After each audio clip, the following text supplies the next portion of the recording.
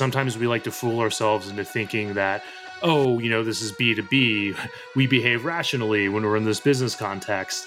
And it's just not really the case. If anything, there might even be more idiosyncrasies with B2B than with B2C in some ways.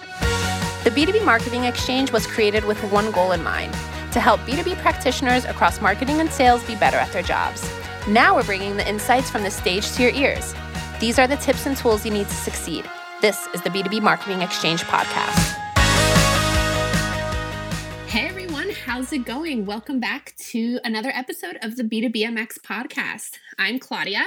And I'm Alicia. And today's conversation is with Dan Englander, who is the founder and CEO of Sales Schema, which is an agency that simply helps marketing agencies win their dream clients. Alicia and I had a really awesome conversation with Dan, really about all things customer acquisition to client retention and everything in between. And it really all boils down to outbound strategies and personalization. And he really even made a really good case for email marketing and newsletters. I don't know about you, Alicia, but I thought this really covered a wide range of different topics. I mean, we went through video, we went through everything. So what did you think? Yeah, I agree, Claude. And I really like, to your point, that he talked about some of the new quote unquote hot channels like podcasting and social media, obviously LinkedIn being the obvious one, but touched a little bit on Instagram, which I know people like to speculate whether that's even effective for B2B. But he really emphasized the importance of those more personal and direct channels that help build that intimacy with prospects and existing clients, and how that's really important now because we're getting so much stuff and we're getting so much stuff pushed at us that sometimes those little small touches that just emphasize, hey, I'm a person, let's, talk. That's really key. And he even got into messaging, which, me, I love a good messaging conversation, how to strike that balance between being relevant and timely and also not being overly pushy or, coming off as arrogant or not understanding of the current situations that a lot of people are going through now. So with that, whether you want to look into channels and tactics or if you want to kind of zoom out and focus on the high level messaging and strategy, I think Dan covered it all. Hope you enjoy it.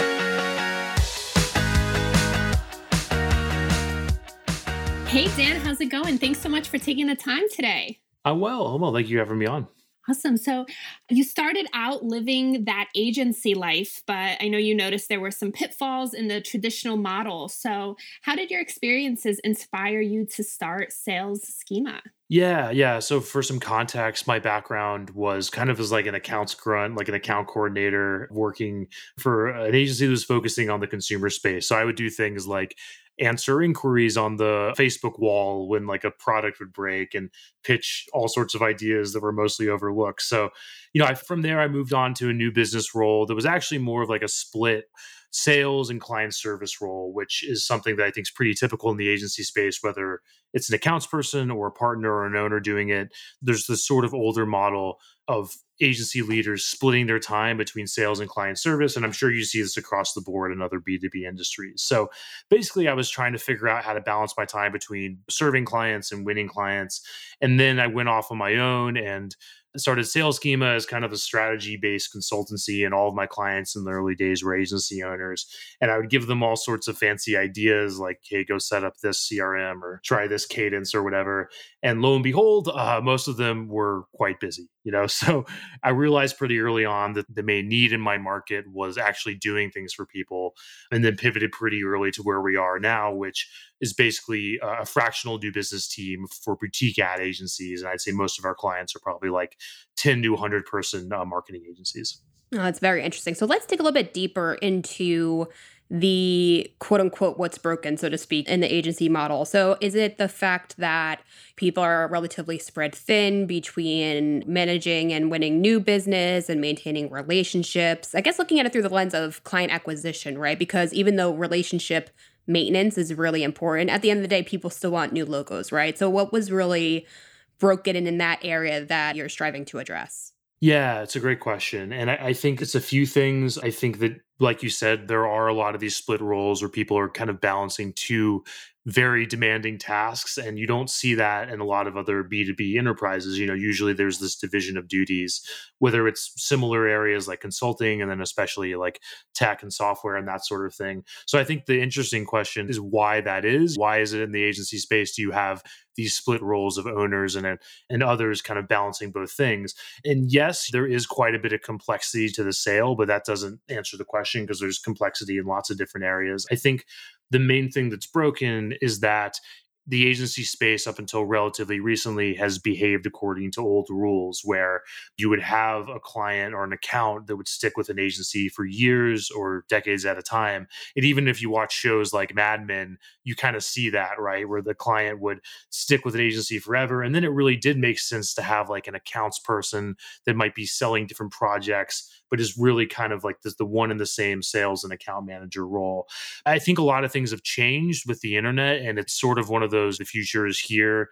It's just not evenly distributed kind of dynamics. And now we talk to brands, we have brands on our podcast all the time, CMOs, et cetera, that are balancing like literally 50 agencies. Like I just did an interview with marketing leader at an outdoors company, and they're managing 50 plus agencies. And they're constantly testing specialists, constantly testing agencies and working with people for months and then bouncing around. So really like the brands are enjoying optionality, but the agencies aren't leading into that dynamic. So I think the main thing that's broken is just really just this lack of division of duties, basically. Interesting. And obviously you serve a very specific audience. There are very specific nuances to what makes that agency model challenging. And obviously those challenges lead to opportunities. But I'm wondering if there are any correlations between other industries in the B2B world. So you noted complexities. I'm also wondering if some of these challenges and in turn the best practices and tactics that we're going to be talking about today could transcend into maybe like SaaS type players where there's that relationship component that's so important, the need for retention and possibly even upselling. I mean, is there going to be nuggets of wisdom, so to speak, from our conversation today that maybe other B2B industries can apply? Yeah, I think so for sure. And the main trend that I'm seeing across the board that surprised me is the trend towards specialization and basically the trend towards long tail.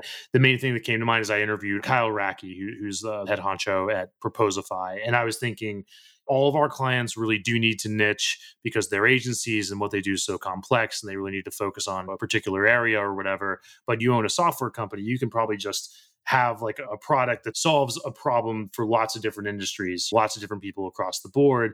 And I still think that's the case, but he surprised me because he was like, no, we're actually finding a need to specialize even our SaaS product towards a particular area because we're starting to see more and more competitors that are like, whatever, the proposal software for financial services companies or whatever it might be.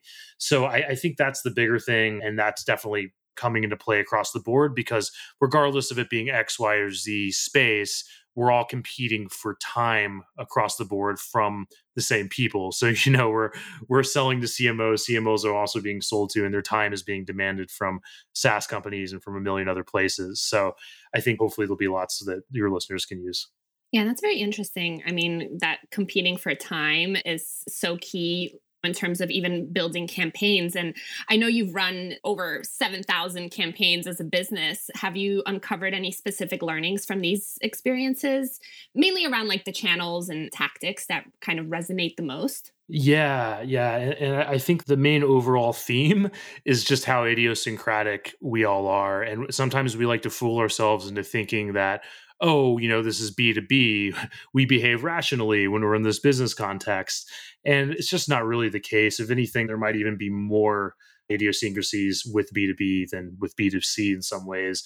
For example, just small things will have big impacts on campaigns, like switching up the sender, whether from male to female or female to male or whatever, changing the title, putting a face to a name first, just little kind of human things will have bigger impacts on a campaign than trying to get a white paper attachment perfect or something like that. So that's kind of like a bigger overarching theme that we've noticed over the years. Yeah, and that's great. And a lot of the case studies, even on your site, kind of meld together different channels, whether it's events, social media, PR.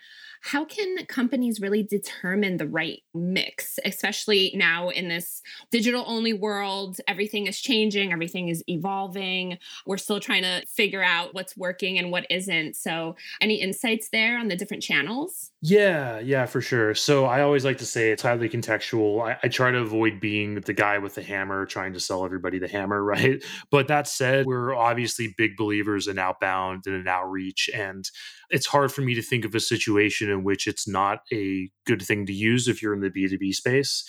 And I think that it can be broad framed a little bit into thinking of like this is a long game you're playing with outbound. It's not like you have a list and then you burn through it and have to get new names or new people, but thinking about more how like outbound kind of entwines itself into all the other strategies that you're doing. So for example, whatever it is you choose beyond that, if you're doing webinars, if you have a podcast, or you're putting out blog articles, if you're hosting digital events, outbound can basically run the role of getting people that don't know you yet into that system, in addition to straight up getting sales consultations, which is what we're usually doing for clients. So definitely outreach. Beyond that, I think a good mix is newsletter or email. And again, outbound is part of that, but email is basically anti-fragile. We've seen different platforms come and go. We've had different social media platforms come and go, or even the ones that have stuck around change their policies all the time in terms of what you can and can't do. But email is one of these things that hasn't really weakened. It's changed. But if you have a list, that's something that you own and no software company owns. And how you market to those people might change. But I really think that building that list and building that newsletter is something that absolutely everybody should be doing. Beyond that, if you're thinking about the third kind of element of your stock portfolio and the thing that might be a little bit more risky, that's when you're thinking of the shopping mall, right? Or the existing traffic channel, something that's going to send people your way and something that's dynamic and so on and so forth. So for B2B, LinkedIn has kind of become the no-brainer, but I'm a little more agnostic there. I think it just depends on your offering and what you want to do. And there could be ways you can get really fancy with other kind of more consumery platforms like Instagram or retargeting and all that sort of thing. We do some of that internally, but that's not our main focus. So I'm probably not the right person to go into a lot of detail about it. Awesome. And yeah, I mean, at the end of the day, having that human aspect too, like you mentioned, it's really important. And it's a way to kind of stand out from all the kind of clutter in people's email inboxes and things like that. Are there any other kind of, I don't want to say channels, but different formats and things like that for B2B brands to really get in front of their prospects in an authentic way, in a human way? I know you mentioned podcasts and social media and things like that. Is there anything specific that really is resonating well? Yeah, for sure. And again, like I think the channels, whenever there's a hot new channel and it sort of catches on, it'll work like gangbusters for people to get there early. And then all of a sudden it'll stop working because there's too many competitors and too many people in the party and so on. So that's kind of like almost a natural law now. And like you said, I think what's more interesting to me are the purple cows, just the companies that are kind of rewriting the rules and doing really interesting things. So of course, there's not one way that plays out. I think one that I thought was really interesting recently is basically an agency in our network focuses on biotech and life sciences, and they created an industry award. So they or maybe a few different awards for various things in their space, completely different entity, just focused on that. So it was basically just a networking play and a way to sort of make them create a moat around what they're doing and so on. So that's the sort of thing that I think is really, really cool is if you can think of how are other people that are serving your industry or adjacent to what you're doing, what are they doing well? And, what can you do to either collaborate with them or create your own version of that thing if it doesn't exist? I think that's pretty compelling. Yeah, that's really interesting. And I think especially in context of the now, right, Dan? I mean, I feel like more than ever, we're seeing people who want to collaborate, who want to share ideas, and who want to kind of uncover new opportunities or answers to what we're living in. So I do want to kind of dig into that context of, the world we're living in today. Like Claudia noted, all we have is digital for the most part. I mean, we're hearing that a lot of events aren't even going to be thinking about starting up again in person until the end of 2021 at this point. So that's a very big gap. And as a result, with that shift, we are seeing an overflow of digital engagement, especially through organic means, right? So like you said, a lot of LinkedIn, social media, virtual events, what have you, in order to get people to raise their hands, right? So I guess my question for you is, have the best practices changed? I guess mainly from a strategic standpoint, right? Because we talked a little bit about tactics, but I do want to kind of zoom out. How can brands kind of figure out what the right inbound mix can or should be in light of these changing, not just buyer behaviors, but the competitive landscape, right? Because there's so much that we have to consider and stand out from. So I don't know if you have any particular viewpoints as far as how that strategic approach has changed. Yeah. And I hate to kind of beat a dead horse, but I think everything is moving towards the long tail and is moving towards specialization and so on. And I think what that means is that B2B sales and marketing people can kind of rewrite the rules a little bit and template things less, look at best practices a little bit less and so on, and really like kind of go back to first principles and think about what's going to work based on their audience. And that first, the foundation of that is asking the tough questions and figuring out, what problem are we solving and who specifically are we solving it for and what pool are we playing in and so on. And then from there, it's kind of, again, back to like common sense and first principles. And I think to answer your question, one of the big changes is getting away from this kind of like numbers game sales thinking. And that's not to say numbers don't matter. It's not to say volume doesn't matter. You obviously have to maintain a certain volume of activity in any medium to get results from it. But I think what's changed is this idea of mass marketing, whether it's by email or mass sales campaigns, and kind of seeing what's going to be scraped up. I think that's getting to a point of diminishing returns now. And to be tangible, we have a lot of campaigns now where we might be contacting like 50 prospects a week. And that gives us a comparable, if not a better return than back in the old days when we would contact hundreds or thousands of people per week.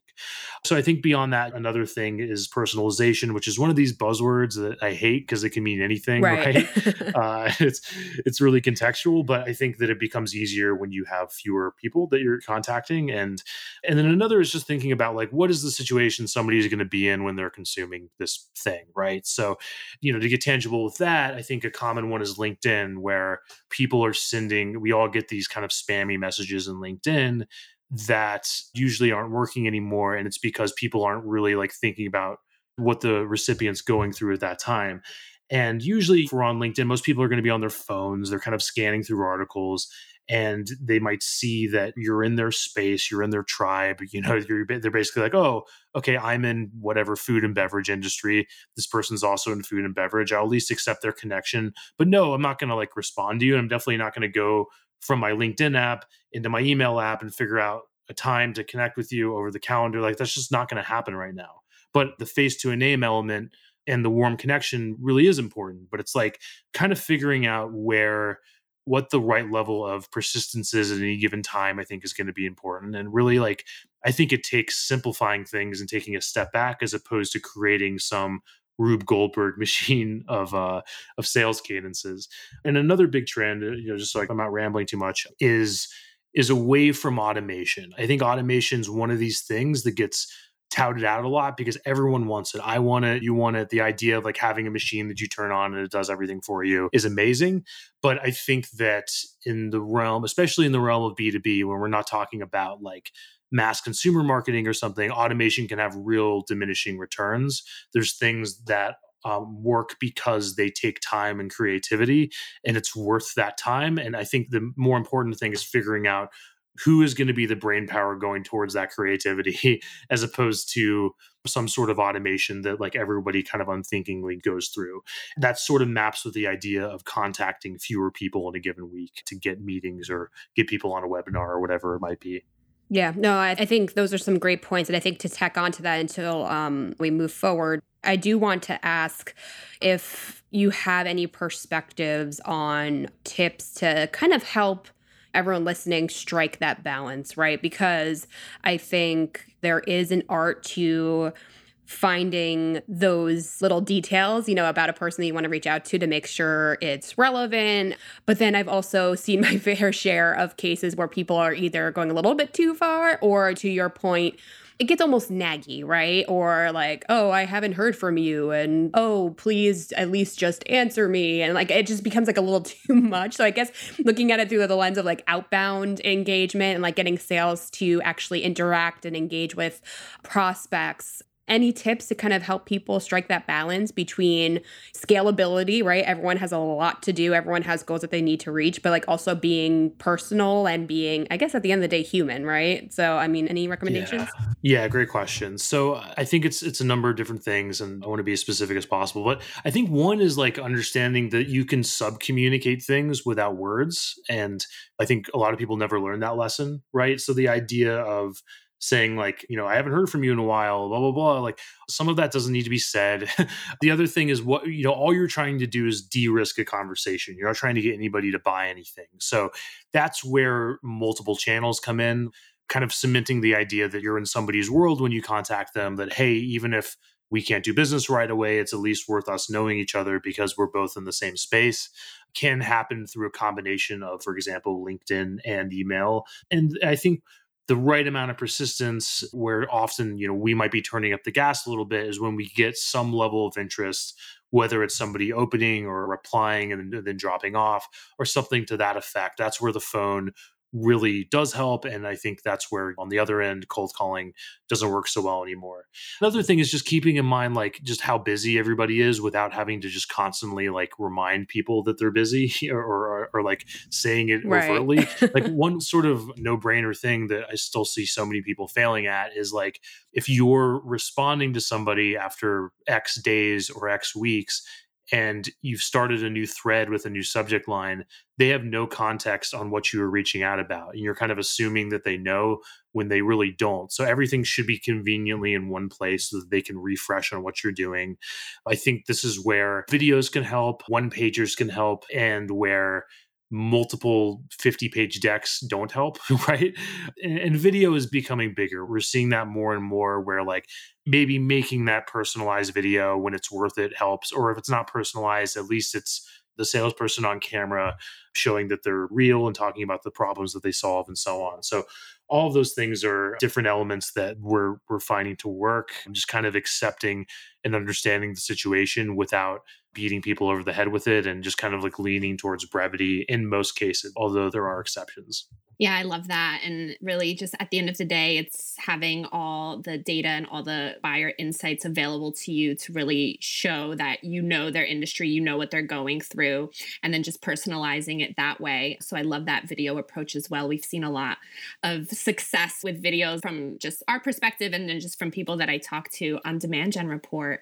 But to transition a little bit over to, since we've talked so much about client acquisition so far and winning the business, I wanted to kind of move over to what happens after someone signs on the dotted line and is now a customer. What advice would you give for those looking to really maintain engagement and drive ongoing business and really make sure that their customer experience is just as good as their buyer experience? Yeah. And this is definitely something that we have experimented with a lot over the years, and something we're constantly working to improve and so on, as everybody else is.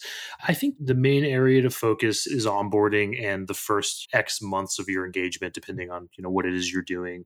That's the time that's kind of most fragile. And I think that if you get it really right, you're going to be more likely to keep people for a really long time. Just like anything else, like kind of like the Lindy Law, the idea that something's lasted for a long time, it's more likely to last for an even longer time. So I think getting that right. And for us, it's meant figuring out the right amount of friction and what work is really worth it from the client, like what work we want the client to do that's really going to make a difference versus the unnecessary work. And I think what we've learned is like, we were putting people through too much. We were making them do stuff that they really didn't need to do in the early days. And then since then, we figured out, okay, here's the stuff we needed them to do. We needed them to tell us these things. And then beyond that, we don't need them to spin their wheels as much. So I think figuring that out, figuring out what friction is worth it and what's not. But beyond that, I think stuff like giving gifts is good within reason, just little thank yous, handwritten notes, like all that stuff matters. And it's pretty cheap and pretty easy to do, but such few companies do it. So we've really focused on that as well. And in terms of like cross sells and upsells, I think that it has to be, in my experience, it kind of has to be organic. I think sometimes it can be forced. And I've only found upsells and cross sells to work when people are happy. If they're not completely happy, it's probably not going to work. So that said, selling people new stuff is a good way to figure out how they really feel. So that's kind of been my experience with it. No, it's great. Thank you for digging into some actual examples that your company has applied. And to the end, I do want to ask, since we're all attempting to navigate and respond to not just audience realities, right? Like our audience is going through their own changes, their own challenges. We as business executives are as well, whether it be at the company level or the personal level. So I do want to ask you, Dan, what adjustments have you had to make as not just the founder of the company, but as the CEO, the one who's kind of overseeing the direction of the business? Anything that's been a good lesson that you think our audience can possibly learn and apply on their own terms? Yeah, I hope so. So we're, if kind of in respect to the way the world's changed and everything, we're in I think a lucky and unique situation in that we've been distributed since day one, really since 2014. So I always joke that we're kind of like Bane, born in darkness, while everyone else is playing in it. But anyway, I think that if we're thinking about it in terms of remote work, if that's kind of where you're going with the question, I think the biggest thing is just setting up the idea of structure and of on time and off time. And maybe this is kind of nothing new. I think that this is something people are talking about a lot, but we've always been kind of predisposed to working with people that are really into working in a distributed format. And now when you have somebody that's thrown into it, things can be tough for them. So I think being conscientious of that and getting a barometer for like where your team is at, how they're feeling, what they're doing, especially if they're not used to working in a distributed fashion. I think a big part of that is really making sure that they're not checking email or answering emails or getting back to you. If you're seeing a timestamp for like 12 a.m. consistently from somebody that's not usually doing that, then something's wrong and it probably needs to be addressed. So that's kind of more along the lines of the culture stuff, to get more into the BD side of things and what we're doing since March or so. I think we've always kind of planned on doing this, but it sort of was propelled forward. And that's just offering more to different people in our market that might not be ready to take us on full time. And I think this is an opportunity for lots of different B2B enterprises out there. And it's basically along the lines of education and e-learning. And I think this is so cool because it can happen from any various, grouping of experts, whether you're selling a software product or you're selling consulting or whatever it is. Chances are you have a lot of in the trenches stories, a lot of learning, a lot of things that you can teach. And I think that e-learning is just going to keep getting bigger and bigger. And this is a great way to lead people to other ways of working with you and so on. So, for example, we've launched a course. We're in beta for it. We're improving it and doing all sorts of things. But we basically want to be able to do kind of done with you offerings for agencies that aren't ready to bring us on, to done for you capacity just yet. So I think that's a huge opportunity for lots of people across the B2B space.